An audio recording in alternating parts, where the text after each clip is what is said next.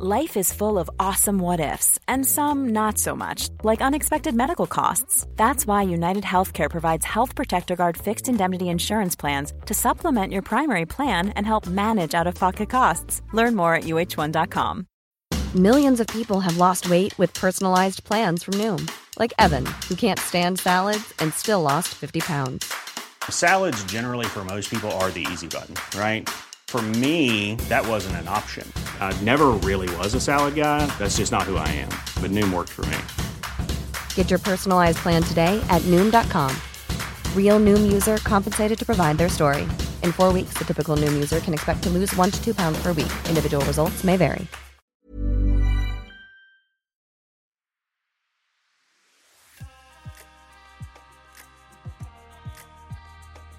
Hello and welcome to Condensed Histories, the podcast that takes pop culture and reveals the real history underneath. I'm your host, Jem Duducu, and what we're doing this time round is it's Disney's birthday. In fact, it is Disney's 100th birthday. Now, for all of you who listen to this regularly, earlier in 2023, I did another episode about a major movie studio's 100th birthday, and that happened to be Warner Brothers. So it's remarkable that these two hugely influential film companies that have won dozens of Oscars between them, that have rewritten cinema, and as I said with the Warner Brothers one, this is a situation where you've got an actual bit of pop culture, in this case, largely animation is what it's known for, but I'll be talking about some of its live action output too, has absolutely influenced pop culture and also history as well.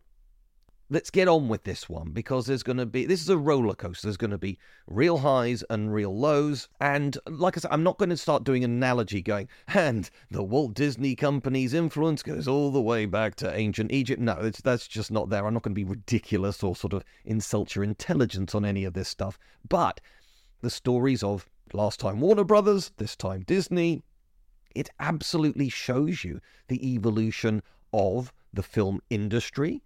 Over an entire century, animation over an entire century. I did a whole other episode about animation, so if it isn't in this one, I do a lot more about it in that episode. So, shout out to a couple of other episodes. You don't have to listen to these in any kind of order, but yeah, sometimes I cover similar territory in different podcast episodes, but go off in different directions, okay? So, I hope you enjoy this one.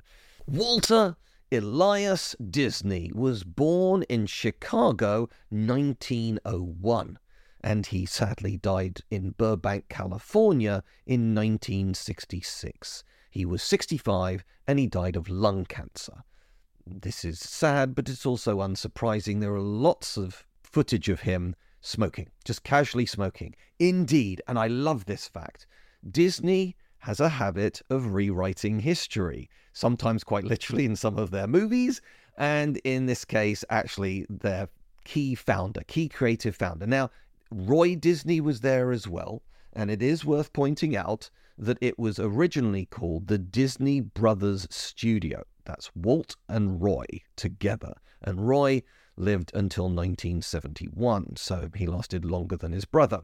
But it was no doubt that Walt was the creative genius behind it all. However, as I said, heavy smoker, rewriting history, and so apparently in Disneyland's themselves, whenever they use footage, they have digitally removed all of the cigarettes. And so there are sort of some weird pictures because he had a cigarette between his first and second fingers and he was pointing to something, which makes sense if you're holding a cigarette. But this got turned into something that just is a lie. It's the Disney point, according to the official Disney law, if you like, is Walt had a habit of pointing with two fingers. No, he didn't. Well, I mean, technically he did, but the reason why he did that wasn't a funny quirk. It's because he had a cigarette between those two fingers. But nowadays, Disney employees are told to point in the kind of Walt way, but obviously without holding a cigarette in their hands. So already, we've got a little bit of how Disney can play fast and loose with reality. What's interesting is Walt Disney is an incredibly important person for the Academy Awards, the Oscars. He has won 22 Oscars as a named individual, rather than collective groups or anything like that, from a total of 59 nominations. That is more than anyone else in the history of the Academy Awards. So, whatever you may think of Disney, it does produce quality and has done so, I'm not going to say consistently, because there's some real highs and lows in this story, but definitely over the decades. Every time you think Disney's lost it, they come back again. And like I said with Warner Brothers, and it is interesting that in 2023, their 100th anniversary, they've had some serious flops. Perhaps the most notable one was in the summer, where you got the Flash movie, which they had spent nearly $300 million on, and it even brought back Michael Keaton as Batman. Yeah. I'm Batman. And there was a lot of initial buzz. This seemed to have been potentially a hot film that absolutely underperformed at the box office. And that's not even including Shazam that was earlier in the year. The whole DCEU has been largely a financial disaster for Warner Brothers. But Disney hasn't been having a great 2023 either. More on that as I go through things a bit more chronologically. But hey, I'm just going to start off now by saying this is a weird quirk. Back in 1989, you have the first Michael Keaton Batman film. So over 30 years later, we finally see Michael Keaton again, although he did do Batman Returns in the early 90s. But anyway, the point is we've been waiting a long time to see Michael Keaton back in the cowl, even though he's now in his 70s. But hey, for the people who saw it, they got a little smile out of that, and it's lovely and wonderful. Just because a movie underperforms doesn't make it bad. And just because it makes a load of money doesn't make it good either. It's just purely the financial success of the project. And most people who saw The Flash went, it's a pretty good superhero movie. It just didn't capture people's imagination. And fundamentally, this is show business. And the emphasis is on the second word, business. Okay? There is no point making a load of movies that lose money. You want people to like them, but you really want people to go and see them. And so in the case of The Flash, that's an example of the people who saw it liked it, but not enough people went to see it. However, Batman 1989, as it's become known, because there's so many other Batman variations, that was the second biggest film of 1989. The biggest film of 1989 was Indiana Jones and the Last Crusade, obviously starring Harrison Ford as Indiana Jones. And yet, in 2023, we get the fifth and final Harrison Ford Indiana Jones movie, Indiana Jones and the Dial of Destiny. Again, I've done a whole episode on that one. But again, this is a movie that has underperformed. Outright flop's a little hard. I mean, flop is when you're just wildly off. Again, the problem here was a ridiculously high budget.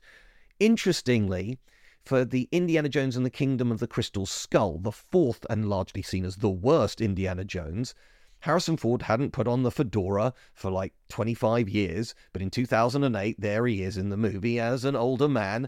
But the thing is, he got paid $65 million to play Indy a fourth time. This time round, just to make things work financially, he took a massive pay cut, but he was still paid $25 million. And they didn't use Lawrence Kasdan or George Lucas or Steven Spielberg. All these sorts of people would have been extremely expensive to be used in the movie. So if you like, they cut things down and they spent a lot of money. And again, it's a well-received, like The Flash, it was actually well-received. But when your budget is close to $300 million, and then you've got to add the actual advertising costs on top of that, this thing has to be a billion-dollar hitter for it to work, and it just didn't get anywhere near there. It's been a year of very large and underwhelming movies. Fast X did a whole episode on the Fast franchise as well. You can see why I'm sticking these out, because these are major franchises. But again, that film cost close to $350 million to make, and so whereas globally it did okay, you know, it grossed over $600 million, but that's not enough for it to turn a profit, at least in theatrical release. I'm sure all of these films, probably not Flash, it's so far off, it's never going to get there.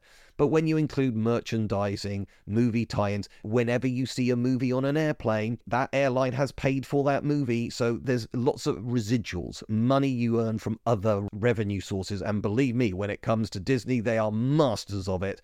2023 has actually been the year of a lot of big budget things underperforming, which has not been great for things like Warner Brothers and things like Disney. Believe me, we'll go into that later. I'm nearly 10 minutes into this, and all I've managed to tell you is that Walt Disney smokes. Okay.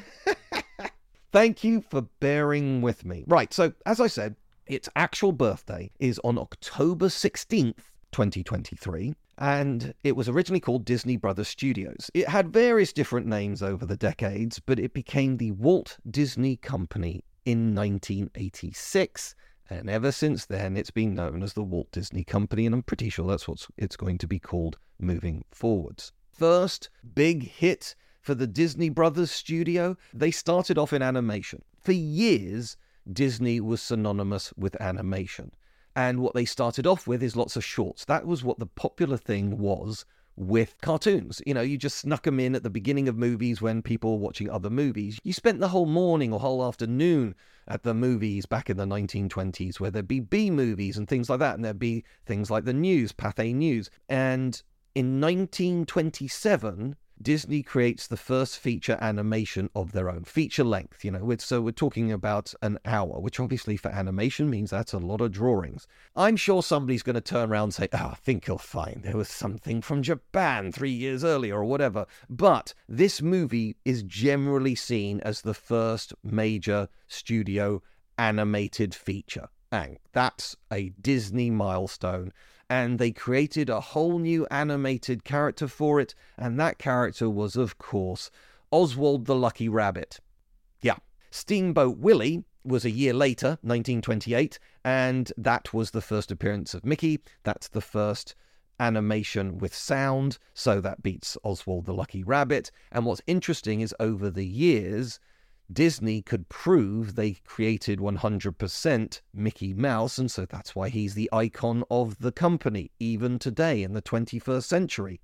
Oswald the Lucky Rabbit, over the years, got contested in and out of legal courts. You don't want to have a mascot that might not eventually be yours anymore, and indeed, they eventually lost the rights to Oswald, and you probably have never heard of him, which tells you that the other creators have not done anything with it, and so Oswald has just been confined to the history annals of animation. So we got Steamboat Willie in 1928, and that's still a very famous, or like the whistling that Mickey Mouse does in that, that's still sometimes used in some little snippets before movies.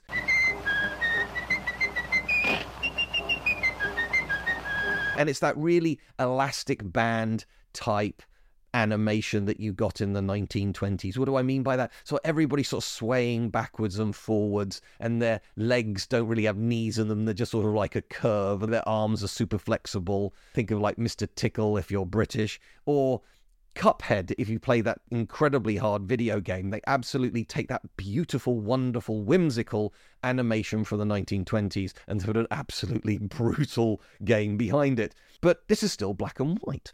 So we then come to 1934, and again I go into this a lot more in the animation episode, but in 1934 they start the process of creating Snow White. And Snow White and the Seven Dwarfs came out in 1937. So it took years, and it always takes years with animation to come out. But this was full color. It was full feature. It was in sound. It was just so far ahead of every other piece of animation out there. It nearly bankrupted Disney Studios. This is a classic example of Walt Disney having a dream, in inverted commas. And again, I mentioned in passing, he was born in 1901. So when he and Roy set up this studio in 1923, we're talking about a 22-year-old running an animation company. Now, he'd previously cut his teeth working for other animation studios, so he learned how to do it. But now we've got Snow White being started, being sanctioned in 34. This was the most expensive, most ambitious animation ever. And again, it's being done by a 33-year-old. 11 years into their business, and their business model was short. They'd done one feature-length movie before this, and that's one you've never heard of, and that kind of tells you about it didn't necessarily have a lasting impact. It was a hit, for a record, Oswald the Lucky Rabbit, but, it wasn't Snow White levels of hit. And indeed, Snow White nearly bankrupted the studio. He just poured so much resource and so much experimentation in trying to create new techniques in animation that they simply ran out of cash. So fortunately, oh my goodness, it was a monster hit around the globe. They even got an honorary Oscar, which was 7 little Oscars for the Seven Dwarfs. It's lovely and charming, and that's the situation there. Now, there is an initial myth around Disney, and I think like a lot of myths or legends, there's an element of truth to this, but the story is so neatly told it didn't actually happen about this. So, in 1923 and 1922, you got Walt going around trying to get money to set up a business. This is generally what you do. You have to take a loan out so you can buy the stuff, start paying the people, and then they start producing whatever you're making, and then you start making money and you pay off that loan. So that seed money, as it's called nowadays, in particular in regards to online startups, that kind of stuff. But it's the same principle 100 years ago. And allegedly what happened is that Disney went to more than 100 different banks to try and get a loan. And eventually, the final one he went to, the bank manager was just about to retire. So from his perspective, what can they do to me? They can't fire me or anything. I'm leaving next week. And so that bank manager went, okay, this is high risk, but it could work. And if it does, the bank's going to make a load of money out of this. So yeah, I'll give you the loan. And this is used in lots of business books about you should keep persevering. You never know when your luck's going to change. And it's sort of like, okay, but every company doesn't turn out to have the same power as Disney, okay? And Disney itself, as I've just pointed out, 11 years into its existence, nearly went bankrupt over a sort of an obsessive project.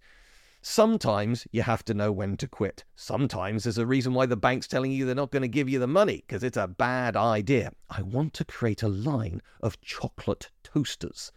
No, nobody needs a chocolate toaster, okay? But it seems that he did try. It was a hard sell to set up an animation studio. People just didn't see where the money was coming from. And maybe the person he did finally speak to was somebody who was either senior enough to not care or figure it wouldn't destroy their career, or somebody close enough to retirement that they wouldn't care. The more you look into it, the more it's hard to find this specific story being told. Anyway, that's sort of like the early years, and once we get Snow White, this absolutely supercharges the company. They are now seen as the world's greatest animation studio. And obviously by 1937-38, as it sort of rolled out across the world, the storm clouds are gathering over Europe, as the cliche goes. And so you get movies like Pinocchio and Dumbo. Particularly Dumbo came out during World War II.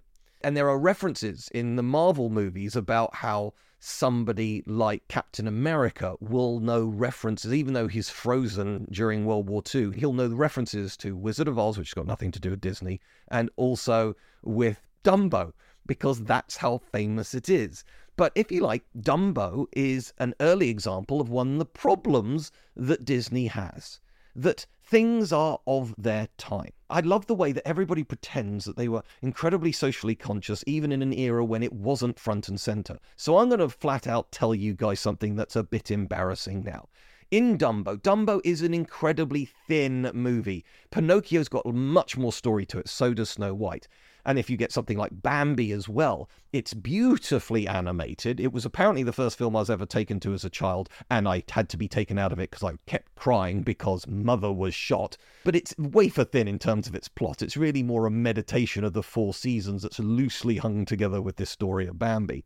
I digress. The point with Dumbo is, again, it's very wafer thin plot, but you had people like Salvador Dali watching it and going, the bit where Dumbo gets drunk and he sees the pink elephants on parade. He goes, this is surrealism that I've been trying to capture in my paintings that's done better in an animated movie. So that's a real tip of the hat of somebody who's recognized as an artistic genius, tipping his hat to another artistic genius, Walt Disney. And animation doesn't get the same love as something like a painting. And of course, you're dealing with a whole army of animator. It's not one person. Walt didn't do all the animation for Snow White, but he was absolutely the creative genius that forced them to work in a more creative, more innovative ways, create new rules to animation. Bravo. Obviously, there's the argument about bullying and long hours, etc. So that's not a good look. But then in Dumbo, first of all, we have a baby getting drunk, although it's an elephant. But then at the end, you've got the crows. Real problem. As one African American said, the crows aren't racist. They are racial depictions, okay? Of course, an animation can't be anything, but the image it is portraying can be racist. But it's racism of ignorance, not of trying to portray something in a sort of terrible way. This was created at the same time as the Nazis, who were the ultimate racists, and they were absolutely portraying horrifically racist images of the Jews because they wanted to annihilate them. Walt Disney wanted no such thing about African Americans, okay?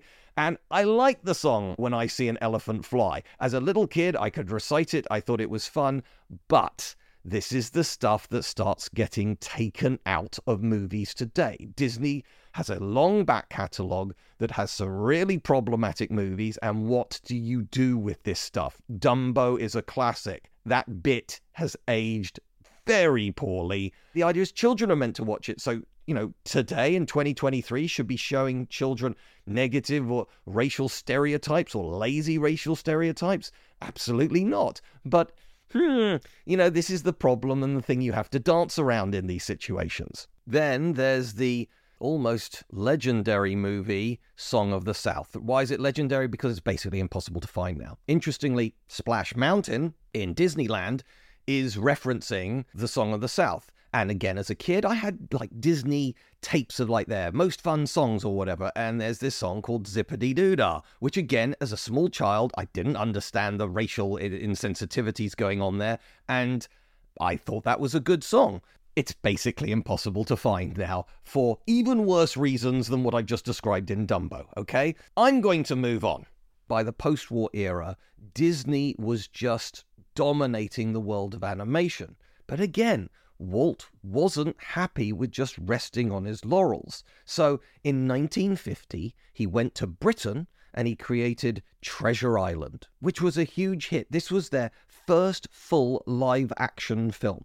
And because he'd got lucky in England, filming in Pinewood Studios, they then created a number of Hollywood films, in inverted commas, they're actually made in England, which is still a thing for Disney today in the 21st century. So in 1952, we get Robin Hood and His Merry Men. And again, it's full live action. It gets well reviewed. It's a relatively big hit. Then in 1953, the third film he does in England is The Sword and the Rose. Now, this is an action romance about Henry VIII's sister, Mary, okay? This is, if I say Mary Tudor, you're going to start thinking of one of the other Mary Tudors in it. And this is an unrelated one. And this one flopped. It's an example of something that just didn't work with the critics. Also, we're into this sort of time when he creates Fantasia. Fantasia is like a visual poem set in time to some of the greatest pieces of classical music. It's not an overarching story. There's basically no plot to it or dialogue to it, but what it is just scenes with amazing animation set to some absolutely classic music, like Dance of the Sugar Plum Fairies, and you get these little mushrooms walking along in water. It's just beautiful, absolutely beautiful. But it was a bit surreal. It's like Life is full of awesome what-ifs, and some not so much, like unexpected medical costs. That's why United Healthcare provides Health Protector Guard fixed indemnity insurance plans to supplement your primary plan and help manage out-of-pocket costs. Learn more at UH1.com. Hiring for your small business? If you're not looking for professionals on LinkedIn, you're looking in the wrong place. That's like looking for your car keys in a fish tank. LinkedIn helps you hire professionals you can't find anywhere else, even those who aren't actively searching for a new job but might be open to the perfect role. In a given month, over 70% of LinkedIn users don't even visit other leading job sites. So start looking in the right place. With LinkedIn, you can hire professionals like a professional. Post your free job on linkedin.com/people today. There's never been a faster or easier way to start your weight loss journey than with PlushCare. PlushCare accepts most insurance plans and gives you online access to board-certified physicians who can prescribe FDA-approved weight loss medications like Wegovy and Zepbound for those who qualify. Take charge of your health and speak with a board-certified physician about a weight loss plan that's right for you. Get started today at plushcare.com/weight loss. That's plushcare.com/weight loss. plushcare.com/weight loss. Hey, Dave. Yeah, Randy. Since we founded Bombas, we've always said our socks, underwear, and T-shirts are super soft. Any new ideas? Maybe sublimely soft. Or disgustingly cozy. Wait, what? I got it. Bombas. Absurdly comfortable essentials for yourself and for those facing homelessness. Because one purchased equals one donated. Wow, did we just write an ad? Yes. Bombas. Big comfort for everyone. Go to bombas.com/ACAST and use code ACAST for 20% off your first purchase. On parade for like 90 minutes, and it was one of these things where everybody thought it was sensational. They recognized the art on this occasion, and nobody went to see it. It flopped hard. Now, the interesting thing with The Sword and the Rose is it played really fast and loose with English history. And so consequently, and we're going to see this happen later on, the problem is when you have a different culture doing your culture, well, you're always going to do your own culture more sensitively. And so particularly in Britain as a whole, this film nobody went to see. And in the rest of the world, nobody cares about Henry VIII's sister. Who's that? And in America, it didn't quite work as well. The formula had stopped working. Treasure Island, made up. Robin Hood, the first person that I ever banned from my Facebook page was somebody so angry at me that I had the audacity to say that Robin Hood was made up. So just to be clear on this, were there bandits around Nottingham in the 12th century?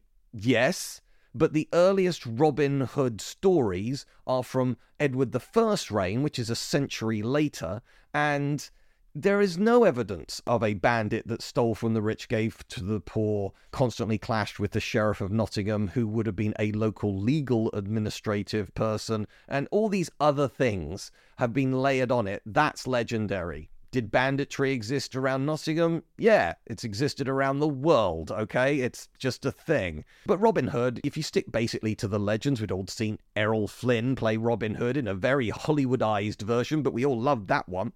So what we got in the 1950s is a move to the live action, and then Walt goes all in and again nearly bankrupts the company on a dream, and this time the dream is creating a themed park of rides that sort of emulate and bring to life some parts of these movies, which he called Disneyland, and he launched in California. Of course, there was going to be the much more ambitious Disney World near Orlando in Florida, pretty much diagonally in the opposite direction of the whole country. That's a different story, but what I absolutely love about Disneyland is he basically invented the theme park. Now, people are going to turn around and say, hang on, Jem, there were fairs beforehand. There were rides that you could do beforehand. You're right. Fairgrounds existed. A Ferris wheel, for example, was invented in the late 1800s, which is before he was even born. All of these things are true. And there were also things like kind of pleasure gardens or, highly ornate gardens that you would walk around, parks, if you like. But the idea of having one that was open basically 365 days a year, you kept going there, and the rides were actually tied into a story or a story that you might have seen in a movie, that was completely new. And I have friends of the family that work in the second largest theme park chain in the world. Number one is Disney. By a long way, these people work in number two, and they just sort of say the amount of money being spent on a Disney ride is just phenomenal. When you get a brand new event ride, something like Guardians of the Galaxy ride, 100 million will be spent on one of these rides. And the thing I love about Disney, compared to something like a theme park in Britain, for example, there can be some very impressive rides in Britain, but you just stand in a queue and then eventually you go on the ride and then you're out. Whereas in Disney, even when you're queuing, there are themes to it. Like if it's the Star Wars ride, you sort of go through a spaceport and there are animatronic things. Remember someone like C-3PO talking to you as you're standing there and queuing and queuing and queuing, because they know you're going to be standing there for an hour. So let's keep them vaguely entertained and non-mutinous during that hour. So you could even argue that queuing is part of the ride experience. All of this is down to the vision of Walt. Then we get the first American filmed movie in 1954. So Disneyland opens in 55. So just before that, we get 20,000 Leagues Under the Sea, which again, as a kid growing up, I loved that film, starring Kirk Douglas, who was one of the biggest Hollywood stars of the time. And also in the 50s, we got the growth of TV, and Disney got into TV and started creating nature documentaries and also started repackaging bits of animation and bits of the movies and turned them into TV shows. And then the ultimate was Mickey Mouse Clubhouse, which is kind of like a variety show. It would have a bit of an actual drama in it. The original one was The Ballad of David Crockett. Davy Crockett, king of the wild frontier. But also you'd actually have kids there, and there was the very catchy theme tune, M-I-C-K-E-Y-M-O-U-S-E.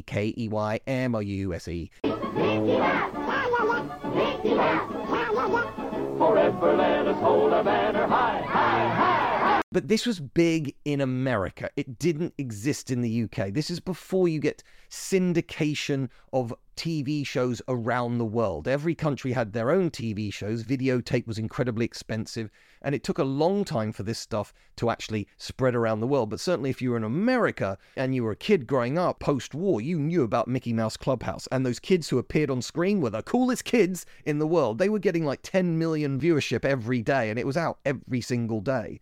And also at this time, they start getting child stars. The two classic ones was Hayley Mills, who as she grew up, she just had an amazing film career, not only in America, but across the globe. But the one that's really counterintuitive is Kurt Russell, because we tend to think of his better movies being things like, well, The Thing in the early 1980s, or Big Trouble in Little China. And of course, he's still around today as a sort of elder statesman of the movie world, and indeed has appeared in other Disney properties, most notably as Star-Lord's dad in Guardians of the Galaxy 2. So it's just weird to see how some of these people started their careers, and particularly in the case of someone like Kurt Russell, seeing him as like a young teenager in this stuff is just kind of mind-blowing, but again shows you that they sort of spot their tracks, as it were. Then in 1964 we get one of these brilliant combinations of both live action and also animated elements. This is 1964's Mary Poppins, which was just a juggernaut in 64. Indeed, it was the biggest grossing movie of the year. And it was again a technological marvel. There'd been previously in things like Song of the South, mixtures of animation and live action, but this was the best people had ever seen. And indeed, I encourage you to do this because there is actually a part of it that is impossible to do in modern terms now. At one point, you see Mary in a cartoon world, and she's got this kind of gauze bow under her hat to keep her hat on her head. Now, the thing is, you can see through that gauze. Now, how is that possible when you've got clearly some kind of blue screen behind it? And the answer is they actually used an orange prism to take out all. So you've got blue in the background, green in the front, and it's like these are the two colors that tend to be taken out. And she's also got this gauze, which is notoriously hard to deal with when you're trying to do the sort of color mixing and dropping in the image. And it's because they actually had an orange prismed camera to do this sort of special shots. And those have been lost, and nobody knows how to make them anymore. So there's a piece of lost technology in Mary Poppins. But it's another one where, come on, everybody loves it. And I do love the fact that Dick Van Dyke has been on the records apologizing for his accent, saying, look, I had to learn how to sing, I had to learn how to dance, I had to learn the actual script. There was all this technical stuff I had to do, because sometimes I'm just standing in a completely blue room and it's like, what's going on here? And with all that in mind, yeah, I didn't have time to do the accent. So I love him to bits by the fact he's willing to recognize that issue. That's 64. So you can see that Disney is just growing and growing. It's got animation, it's got live action, it's got TV now. And then, of course, sadly, in 66, he dies. Now, the last thing that Walt was supervising and that came out after he died was The Jungle Book, which, again, most people sort of see as like one of the last great animated features from the classic era.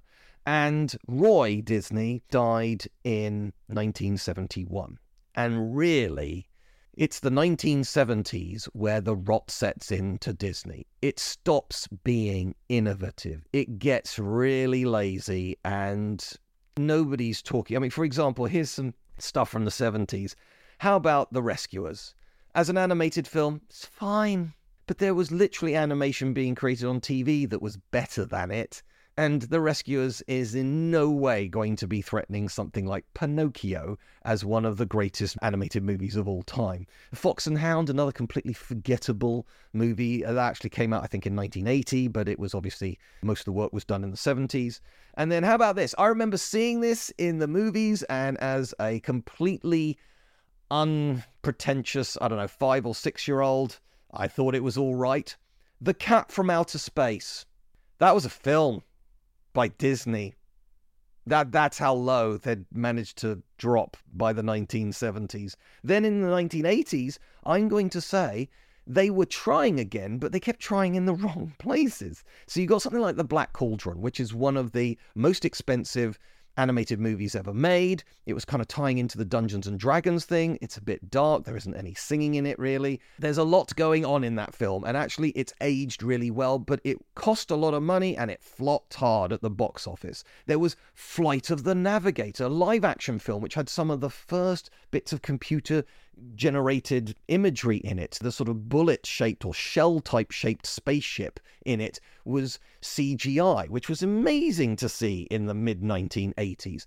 I liked that film, but it was clearly riffing off E.T., and it did all right at the box office. I'm not going to turn around and say it did brilliantly, but it's not a film. It's one of these films where people are nostalgic of it, but nobody's going to turn around and say, well, that's a stone cold classic that we've forgotten. Then, of course, there's Tron. Now, that was hugely ambitious and, again, flopped hard. The Great Mouse Detective, one of the first animated movies to use CGI in it so that they could animate some really complex action sequences inside Big Ben, now called the Queen Elizabeth II Tower, by the way. Who are you?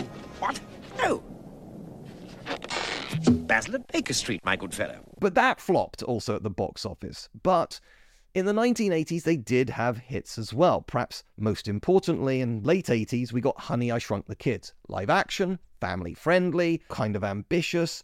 And yeah, that works really well for them. And in the meantime, it almost didn't matter because the Disney parks were expanding and getting millions of visitors every single year, even launched one in Japan, and eventually they would launch one into Europe, at Euro Disney near Paris. Anytime one bit of it wasn't working too well, there was another bit of it that could keep some money coming in, stop it from being shuttered. But fundamentally, if you like, from 1970 to 1985, there were just no big hits. Whereas the Cinderellas, or Jungle Books, or Pinocchios, or Treasure Islands, or 20,000 Leagues Under the Sea, we need some more IP so that people actually want to come and see some Disney movies. But by the late 80s, as I said, they started to turn things around. But they still had some problems, particularly once we're into the late 90s, early 2000s. Disney recognized that if you're dealing with preschool or very junior school kids up to the age of 8, let's say, loved Disney. But when they wanted to start to get something a bit edgier, they didn't really have anything in their back catalogue that worked for them. Also, Disney was they were selling quite hard the idea of the Disney princess range. It was seen more for like young girls than necessarily young boys.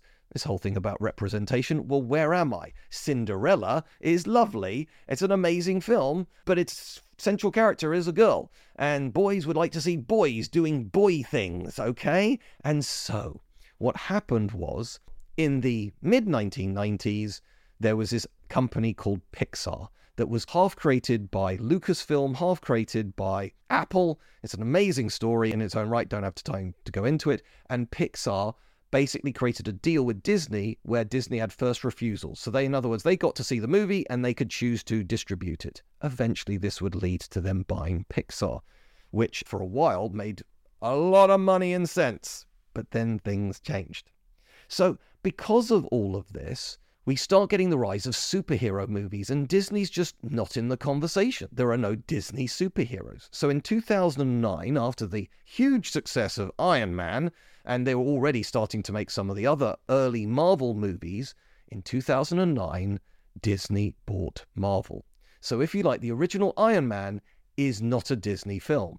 But by the time you got Tony Stark and Robert Downey Jr., etc., playing Iron Man in Avengers, the first Avengers movie, it now is a Disney movie. So it's same guy, sometimes even same directors, but it's now changed hands. I find that really interesting. Then I've got to point out that just a few years later, Disney decides that they're going to go big on sci-fi. I mean, again, with all these superhero movies and science fiction movies, things like Transformers, for example, we don't have our own Transformers. So let's go back to an absolute classic sci-fi movie, John Carter.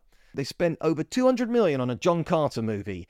And I bet a bunch of you haven't heard of John Carter, and you might not have seen the movie John Carter. So I think you can guess what's going to happen next. It was hugely expensive and completely underperformed. It was a hard flop. Disney lost at least $100 million. And that is not the idea of making a movie like John Carter. Instead, at some point, got called John Carter of Mars, just so people realize, because John Carter just sounds like maybe an indie movie about an accountant or something. But it's actually a highbrow thing like Star Wars. But that did not work. And so in 2012, they bought Star Wars for over $4 billion. Well, they bought Lucasfilm, technically, so that involved Star Wars, but it also involved Indiana Jones. And so that led to them creating new Star Wars movies. And for a while, this worked really, really well for them until it didn't. And then I want to come to its absolute peak. By the 2010s, where sometimes cinema is doing so well, they're getting 5 over $1 billion movies a year.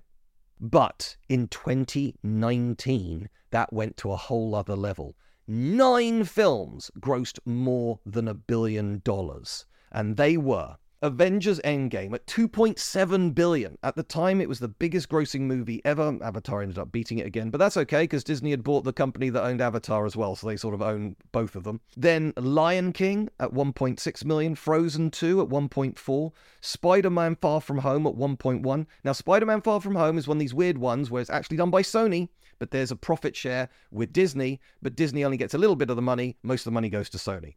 But then Captain Marvel, 1.1, Toy Story 4, 107, Star Wars Rise of Skywalker, 107, Joker, this is the most profitable one in the list, by the way, and this is a Warner Brothers movie, because it only cost $40 million. They didn't know if people wanted to see a movie about Joker, so they were given not a lot of money, and yet it grossed 1.06. It was only just behind Star Wars Rise of Skywalker, and that movie cost nearly $300 million to make, so you can see how profitable, by comparison, Joker was. And then Aladdin at 104. So that's 9. Like I say, in a good year, you get 5. This is the year you get 9. And what's interesting is you can see there, with the likes of The Lion King and Aladdin, that what they've started to do is go back and take their classic animated movies and turn them into live action. And usually with things like Beauty and the Beast and Sleeping Beauty and Cinderella, these have been big hits. But now I'm going to come to 2023. Let's come all the way up to now. It's not been a great year for Disney. So for various different reasons, which I'm not going to bother going into, I want to talk to you about 4 films that have underperformed. In fact, 3 of them you can just flat out call them flops, okay? So there was, towards the beginning of the year, Ant-Man Quantumania is the actual title, Ant-Man 3. This was meant to kick off the new phase of Marvel. The Ant-Man films have generally done quite well, but again, this is one they spent just a huge dollop of money on, so it did not make its money back. It was also terribly reviewed. I've seen it. It's a mess.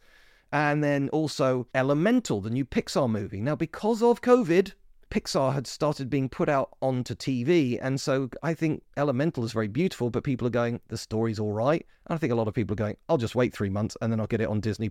Disney+ has cannibalized the audience. You get something like Mulan, which I mentioned before about cultural appropriation in the case of The Sword and the Rose. I knew Mulan was going to flop, not because of COVID, which is one of the reasons why it flopped, but because it was in China, but everybody had to speak American English. But the Chinese don't want to see a movie about themselves with subtitles with so-so martial arts because they want really good martial arts, but Disney doesn't want to make it too violent for the American audience. So it's an incredibly average film for the Chinese audience. No, they're not going to go and see it. And they didn't. And then COVID happened. That flopped. So not every single one of these movies that are just repositioning their old animation as live action. That happened again this year with Little Mermaid. Again, it was about $250 million was spent on it. And then you got to include all the advertising and stuff. It didn't even double that back. I mean, it did quite well in the US. The rest of the world just did not care about the Little Mermaid remake. I think all of these remakes, and there's also been Dumbo and Lady and the Tramp and Pinocchio. God, that was awful. That one just went straight to Disney+. But the only point of making any of these is to make money. These are not artistic endeavors, unlike the original animated movies. And so if you're just going to make a soulless cash grab, it's got to grab the cash. And things like The Little Mermaid just didn't grab the cash. And then also, regrettably, Indiana Jones and the Dial of Destiny. It's done okay, but again, this is a movie with a budget of about $300 million. It's basically got to make $1 billion at the box office to start turning a profit in the theatrical window. It hasn't done that. So, sorry, Indy. So what we can see with Disney as a whole, when people start criticizing blockbusters, I want to be quite clear on this. The blockbusters are a bit lazy, but they're there to guarantee some money. Because if there's some guaranteed money, then the studios will try something a bit different. And I've heard this argument, and I think it's pretty valid if you want to talk about, again, the sort of pop culture reflection, is it's the mid-budget movies that have shrunk. It's very easy to buy a $2 million indie film because it only costs $2 million. This is why horror films can do so well, because if the budget was $4 million and it made 10 at the cinema, then I've covered my costs and made a bit of money. Fine. And then there'll be sort of like streaming rentals and things like that. So it's profitable. Yay. So it's zero risk, basically. Almost any movie at a budget of like $2-4 million is going to turn a profit somehow. Okay. But when you're spending $250 million, I need $1 billion to come in. But if those ones aren't landing, then there's even more anxiety in the industry, and those medium-sized budgets, so particularly in the 1990s, think about the courtroom thrillers with perhaps a big star in it, like Tom Cruise, A Few Good Men. Those sorts of films aren't being made anymore. The 2-hour thrillers, not action movies, but dramas, if you like. They tend to be turned into prestige TV, think Netflix or Amazon Prime, but also, are people going to go and see a 2-hour drama anymore? If we're going to the movies, I want to see sort of thrills and spills and spectacle, if you like. We're back to basically Disneyland in essence. There we go. Look, I could have talked about so many other things. The incredibly successful live-action franchise Pirates of the Caribbean, which is literally based. It's not based on a book or a movie. It's literally based on a ride in Disneyland. So that's kind of the snake eating its own tail. We got, a place that promotes movies now being turned into movies, da-da-da-da-da. Disney's going to be fine. The visitor numbers are back up after COVID to all the Disney lands, etc., the theme parks. Some movies aren't working, some are. Disney Plus is generating quite a lot of money, but obviously they have to keep spending money to create content for it, so that's a whole other story. But Disney, like Warner Brothers, may not be having a great year this year, but they'll ride out the storm, and they'll have another year when they manage to have more than $5 billion films in the same year. But without Disney, think about how much of your pop culture references would have disappeared, for better or for worse. That's it from me. Another episode coming soon.